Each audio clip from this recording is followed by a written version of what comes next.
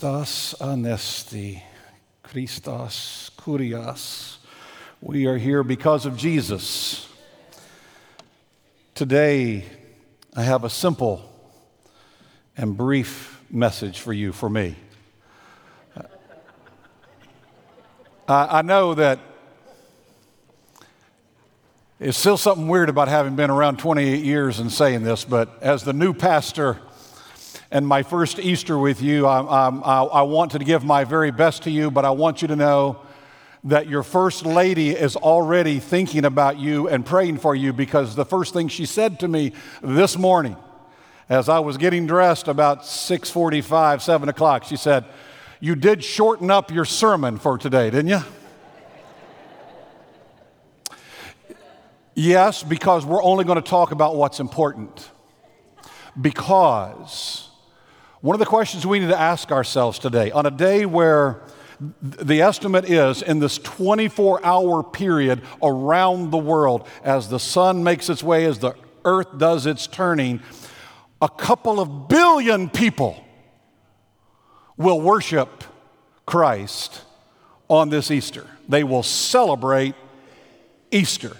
With everything that's wrong in the world, with all the stuff crazy that is going on out there, what's so big deal about Easter that 2 billion people would stop to focus on it? Well, it's like this, quite simple actually. If you want to use your note page today, by the way, we have one for you to help you. But here's why Easter is so important for you and me. Why is it such a big deal? Because Easter proved that Jesus is who he claimed to be, and it validated what Jesus taught. Those two things make Easter such an important day. Let's talk about the first one for a minute. It proved who Jesus said he was. John 8:25. "Tell us who you are," they demanded. And Jesus replied, "I'm the one I've always claimed to be. When you have killed the Messiah, you'll realize that I am he." Wow. I mean, Jesus is making a bold claim, and this wasn't the only one that he made while he walked on this earth. Perhaps the other really bold claim that so many of us remember, Jesus said, "I am the way, the truth, and the life. No one comes to the Father except by means of me." Let's just get clear on something. No other religious leader has ever made that claim. All religions are the same. Horse hockey. Jesus was the only one who made that claim. And very carefully, listen to what he said. What did we just repeat? I am the way. I am the truth. And I am the life. No other way. That, folks, when somebody says the like that, they're not leaving you lots of other options. You either affirm, yes, Jesus is who he said he was, or you say, no, he was not. He's either who he claimed to be, and you've heard C.S. Lewis, right? Lord, who he claimed to be, or he's a liar, or he's just flat out a lunatic. And Jesus said, this is how you can know that I am who I claim to be. He said, once I die, I'm not going to stay dead. I'm coming back to life after 3 days in the grave. In Mark 10:34, Jesus said, they will mock and flog and kill me. That's what we remember during Holy Week, right? But after 3 days, I will come back to life again. He said, that's how you'll know. Now, remind me again, why was Jesus crucified? They crucified him because of who and what he claimed to be. He claimed to be God. And so the religious leaders of his day had a couple of options. You either, if he's claiming to be God, you either fall down and worship him, or you got to take care of this guy and get him off the scene. You got to kill him. Worship him or kill him. So they recruited the Romans into the process, and they crucified him. But the problem is, for them, he didn't stay dead. 3 days later, Jesus comes back to life, And, I always tell you, if we could all just read maybe Greek and read the New Testament in its original language, maybe we'd pick up on some of this. I don't know. You have to really kind of immerse yourself in the story. But I think there's some humor in this Easter story. I mean, we always get so heavy about Easter. But think about these guys who've kind of manipulated things to get rid of Jesus, various religious and political folks, and you've supported the execution of this man, Jesus. You got up in front of thousands of people. The mob cries out, right? Crucify him. Crucify him. Give us Barabbas, which was exactly what these religious and political leaders wanted. Everybody knows he's been put to death. He's been put in a tomb with a Roman seal on it, and 3 days later you run into him on the street. They did all that stuff, but they were only postponing the inevitable. Jesus said, I'm coming back to life. It proved who he said he was. He said, I am the Son of God. Don't believe me unless I do the miracles of God. That's what Jesus said. He said, here's what I claim. Here's what I'm going to do to prove it. If I don't prove it, I'm a fraud. If I do, I'm God. Remember that. Now, in the Bible, the resurrection of Jesus Christ is a matter of public record. There are at least 15 different incidences in the Bible alone of what Jesus did after he came back to life, came back to Jerusalem, walked around for a while, talked to people, ate with people, people touched him. One time he spoke to over 500 people in one shot. And then he ultimately ascended to heaven. And since then, it is possible for all of us to know him through a personal spiritual encounter, just like the Apostle Paul, Saul Paul, right, on the road to Damascus had a personal spiritual encounter, just like the Philippian jailer had a spiritual encounter, just like the Ethiopian eunuch who was riding in his chariot, who encountered Philip on the road and then was baptized, and just like you and me, it is possible. Jesus proved who he said he was by the resurrection on Easter.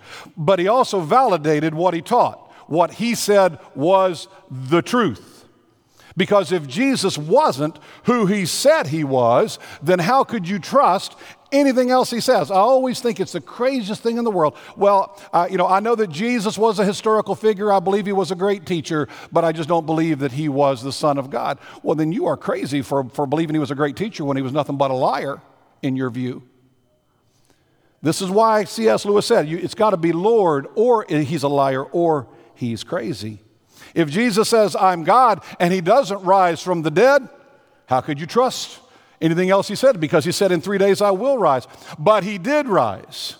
And since he proved who he said he was, we can be certain about the things that he taught being truth, because God does not lie. The Bible says, let's understand, God be true, every man a liar. We can outvote him unanimously, and God's still telling the truth, and the truth is not in us. That's the way it works. He is truth. God does not lie. But here's what Jesus promised in John 8:31-32, a verse you've heard many times, oftentimes misquoted, but we'll go with it. Jesus said, if you hold to my teaching, if you learn it and follow it, if you hold to my teaching, you will know the truth, and the truth will set you free. I want you to see that benefit, folks, because you need to know this is one of the great gifts that comes to us through Easter. Truth be told, right? Let's do a little truth telling this morning. Do you think that most people you know act like they are free, or do they act like they're in bondage to something? I swear it's amazing. My experience has been, as I get to know people on my street, walking around the neighborhood, when we would go to the pool and talk with people there, when we would meet people and have conversations, very quickly people begin to tell you their burdens, and they are imprisoned by those things quite often. People are bound up. They're captive to worry. They are captive to their guilt. They're captive to depression. They're bound up by bitterness and anger or fatigue and insecurity. Enslaved by addictions and codependencies. So the sad truth is, most people are not free. They are, in the words of a very wise young lady, they are just surviving. they're not really living. They're just existing. But Jesus said, when you know the truth will set you free. So today, as your blessing as we go out, I want to give you the four things Jesus said that would set us free. So here we go, very quickly. First of all, God made me for a reason. You're not here today by accident. You're not here on this earth by accident. I don't care what the circumstances are related to your birth. There's no such thing as a surprise child to God. There's no oops with God. No illegitimate child with God. Every person on this earth, everybody say, that's me. Okay? Every person on this earth, God had a reason for putting you here. The Bible tells us, and one of the biggest mysteries, one of the hardest things to explain, but it says God had a plan for you before you were ever born.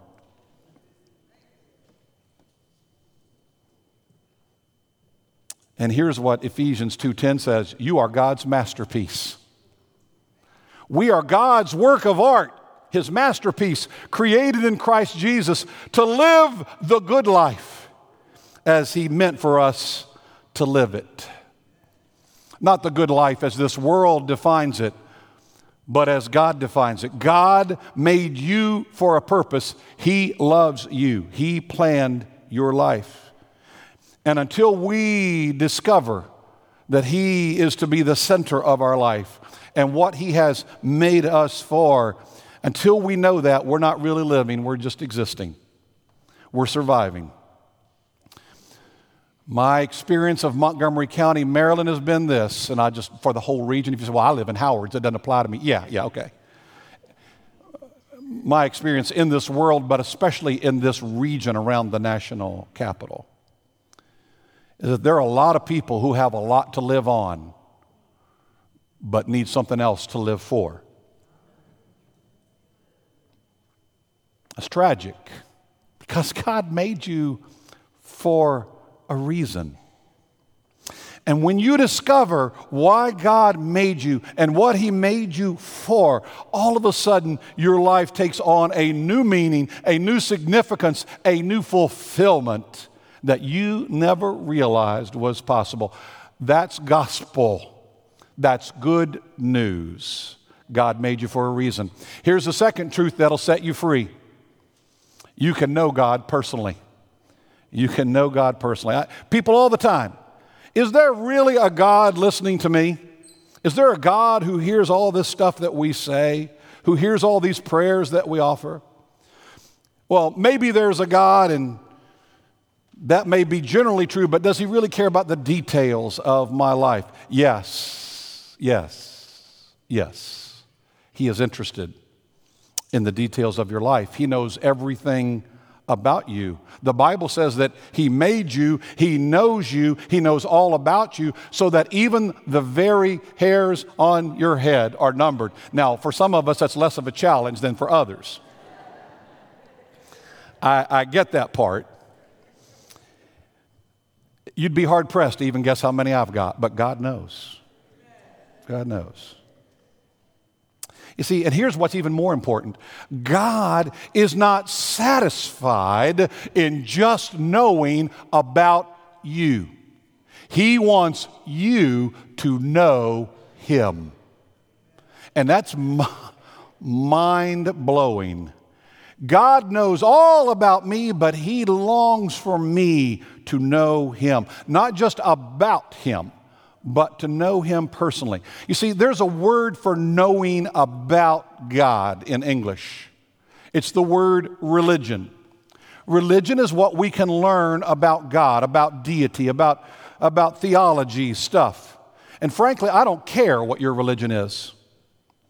I don't care whether your background is Catholic or Protestant or Jewish or Buddhist or Baptist or nuns or duns or whatever it might be. Because religion is just knowing about God, but knowing God is about a relationship with Him through His Son, Jesus Christ. And the Bible clearly teaches that Jesus was not sent to earth to give us a new religion. He came to give us and restore us into right relationship with God, because God wants you and me to know Him. John 14:21, Jesus said this in the Gospel of John, anyone who loves me will be loved by my Father, and I will love him and show myself to him, and we will come to him and make our home with him. Kind of reminds you of that verse that comes in Revelation, right? Behold, I stand at the door and knock. If anyone hears the knock and opens the door, I will come in. This is just a reminder that he says, anyone. You ever wonder if you're good enough? Does anyone include you? Yes, it does. Yes, it does. Does anyone include me? Yes, thank God. It does. Anyone who loves me will be loved by my Father. Now, here's the deal. You can't just suddenly love God. You have to, the Bible says, how will they know without someone to tell them, without a messenger? That's, by the way, that's your job if you're a follower of Christ. You might think that's the pastor's job. I got some insight. I was recently hired as a pastor, and that's not what my job is. It is all of our job to make Christ known. All of us. If we share it, then there will be some who hear it. And as they hear, they will desire to seek. And here's what the Bible says. If you seek, you will find. And when you find God, you get to know Him. And to know God is to love God. And when you know and love God, anyone who loves me will be loved by my Father, and I will love him or her and show myself to him or her. And we will come to him or her and make our home with him or her. Get to know God that way, in a personal way. It changes everything. Don't let religion get in the way. You can know God personally. Here's the third great gift. I can be forgiven and start over. Let me try that again. I can be forgiven and start over. More than once. Yeah, see, that's the amazing thing about God. You think offering that as a one-time deal is incredibly gracious of God, but God offers it to us over and over again. Why? Because He knew He'd have to. He loves us that much. He knew we would fail again and again. He loves us. See, this is why guilt is such a big part of religion. We all carry guilt. We all walk around with this, if only, if only, if only, and regrets of life. And here's the problem. Guilt never built a bridge anywhere. Guilt builds walls. It builds a wall, it builds a barrier between you and God. Here's how most people think. I don't want to get to know God if all He's going to do is sit there and judge me in all His perfection. Here's what Jesus said, I did not come to condemn the world, right? But that the world through Him might be saved. So real living is guilt-free living. So when you can get up in the morning and you can look yourself in the mirror, and in spite of all the stupidity that you did yesterday or the day before or the night before or the week before or the month before or the year before, you are forgiven. You are loved because you're a child of God. You might have blown it. You may have made some mistakes. You may have pulled some dumb stunts. You have made some bad decisions. But when you're a child of God, you are forgiven. And everybody in here, all of us have made decisions that we wish we hadn't made. We've said some things that we would like to pull back, that we would like to retract. We've done some things, we've thought some things that we wish we had not done, some things that we're embarrassed about. None of us is perfect, but Jesus said that we can be forgiven and start over. Colossians 3, verse 14. Listen to this. Just let it kind of wash over your soul. He has forgiven all our sins and canceled every record of the debt we owed. Christ has done away with it by nailing it to the cross. It's the crazy thing. They keep saying computers are going to make our lives better, aren't they? You ever had a debt that was paid and yet it popped back up? You get another letter, you get another email, better take care of this debt, better take care of this, better do that. It just seems like it keeps coming back. It's already been paid. What we like is when we pay a debt, done, forget about it. Paul is saying when it comes to our sins, Jesus has already paid for our debt. You don't have to worry about things that Jesus has already paid. That debt's not coming back up. I like what Rick Warren, it shows my age. You know, he's about a year older than me, I think. He calls Colossians 3:14 the Etch-a-Sketch verse. Y'all remember, right? You just shake it. What happens to the picture? Just disappears. You start over. He said this verse is a reminder that every day we walk with Christ, just like an Etch-a-Sketch. I can be forgiven. I can start over afresh. There's one other piece to it. This is the part that sometimes you hear talked about the most. I don't do that all the time, but I do want to make sure we never forget this. The truth that will set you free. I can go to heaven when I die. This is also good news. Because on Easter Sunday, you know, we have to embrace the joy of Jesus' victory over death and sin and the grave. Jesus is basically saying, I've already whooped death. You can too if you put your faith and trust in me. Death does not have to be the end. It is not the end. Now, this is important to everybody here because in case you have not noticed, other than Jesus and a couple other folks that God brought back, death is a batting 1,000, as we say.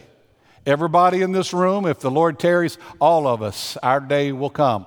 We have learned by this time, most of us rather tragically, it doesn't make sense when it happens. It comes to those that we think, why? He was so young. Oh, he lived full life. Why did this happen? Oh, this was so sudden. What we all need to understand is death comes for everybody.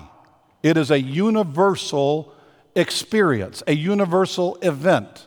If you don't understand that physically you're going to die, you need to wake up to this fact. It doesn't matter. It is the great equalizer, right?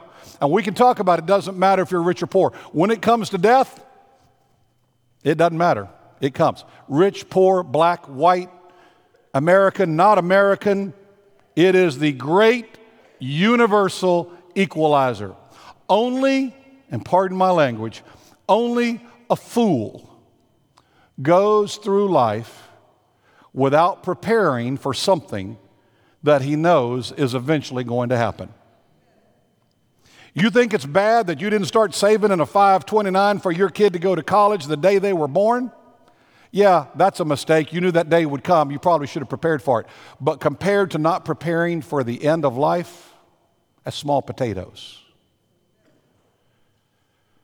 You're not really ready to live until you are ready and prepared to die. And what happens is most of us get hung up. We get hung up on the process. We say, oh, what's really going to happen when I die? And this is our end for today. So just jot this to your head here and understand this. When you die, here's the opportunity. Heaven is a perfect place. The Bible clearly says it's a perfect place. No mistake in heaven. So if you're going to live there, guess what? You got to be perfect. Now, if that just gave you pause, and your response to saying, well, I understand heaven's perfect, but you're saying, I got to be perfect to get there. You say, well, I don't stand a chance because I'm not perfect, and you need to hear me say this to you. You are 100% absolutely right. And since none of us is perfect, that's why God came up with what looks like plan B to us, but was always plan A to him. When you're not perfect, and you can't get to heaven on your own, the only option is to trust the only perfect person who ever lived, Jesus Christ. Enter into that relationship with Him so you enter on His merit rather than trying to get in on your own. You've heard it said, probably if you've been in church many times, people will use this phrase. They'll say, one day you're going to stand before God. He's going to say, why should I let you into my perfect heaven? And you could try to bluff it and you could say, well, it's perfect. But He knows all, and so we know that's not true. The Bible clearly says there is none perfect except God. Or you could say, God, here's the good news. I'm on the plan B plan. Christos Kurios. Jesus is my Lord and my Savior, and He already paid the price of admission for me. Now, let's go back with how we started today. Why is Easter important? People came here today in this room. People are going to churches all over the world, going to Easter celebrations for so many different reasons. Tradition, a friend's invitation, because of the joy of life in Christ, to celebrate a baptism, all kinds of great reasons. Maybe it's something else. But whatever you think the reason is that you came, you need to understand that we're not in this room by accident today. God brought us here, I think everybody in this room, for this very reason, to get our attention so He could remind us. If you already know, to remind you, you matter to God. And He's created this opportunity for you. And if you are here today and you've never really known that, you're here so you can hear that. He wants you to know He loves you. He loves you. You matter to Him. He has a plan for you. He wants you to know Him personally. You can be forgiven for all you've done wrong and get a fresh start. Every Christian ought to be yelling, amen. You can confess your sin and be forgiven and get a fresh start. Amen. Thank you, God. Thank you, God. And He wants you to celebrate that and to know that you're going to heaven to be with Him when this life is done. So this is my word to everybody. Come home to God on this Easter Sunday. Reunite with Him. We invite you to unite with us here at Pathways. Whatever pathway you're on that has brought you to this place today, our prayer is that we can walk together toward Jesus and all that He has and wants for us. That's the joy of Easter. You shall know the truth, and the truth shall set you free. Let's pray. Thank you, God. We give you praise today, O God. We praise you for your forgiveness. We praise you for your love. We praise you for the invitation to know you personally. And for those of us who've walked that part of the path already, we say thank you. For others who are still walking towards that light today, God, we thank you for bringing folks here. We thank you for the friends who invited and who brought folks here. We pray that you will help each one of us in this room as we continue on a journey towards you.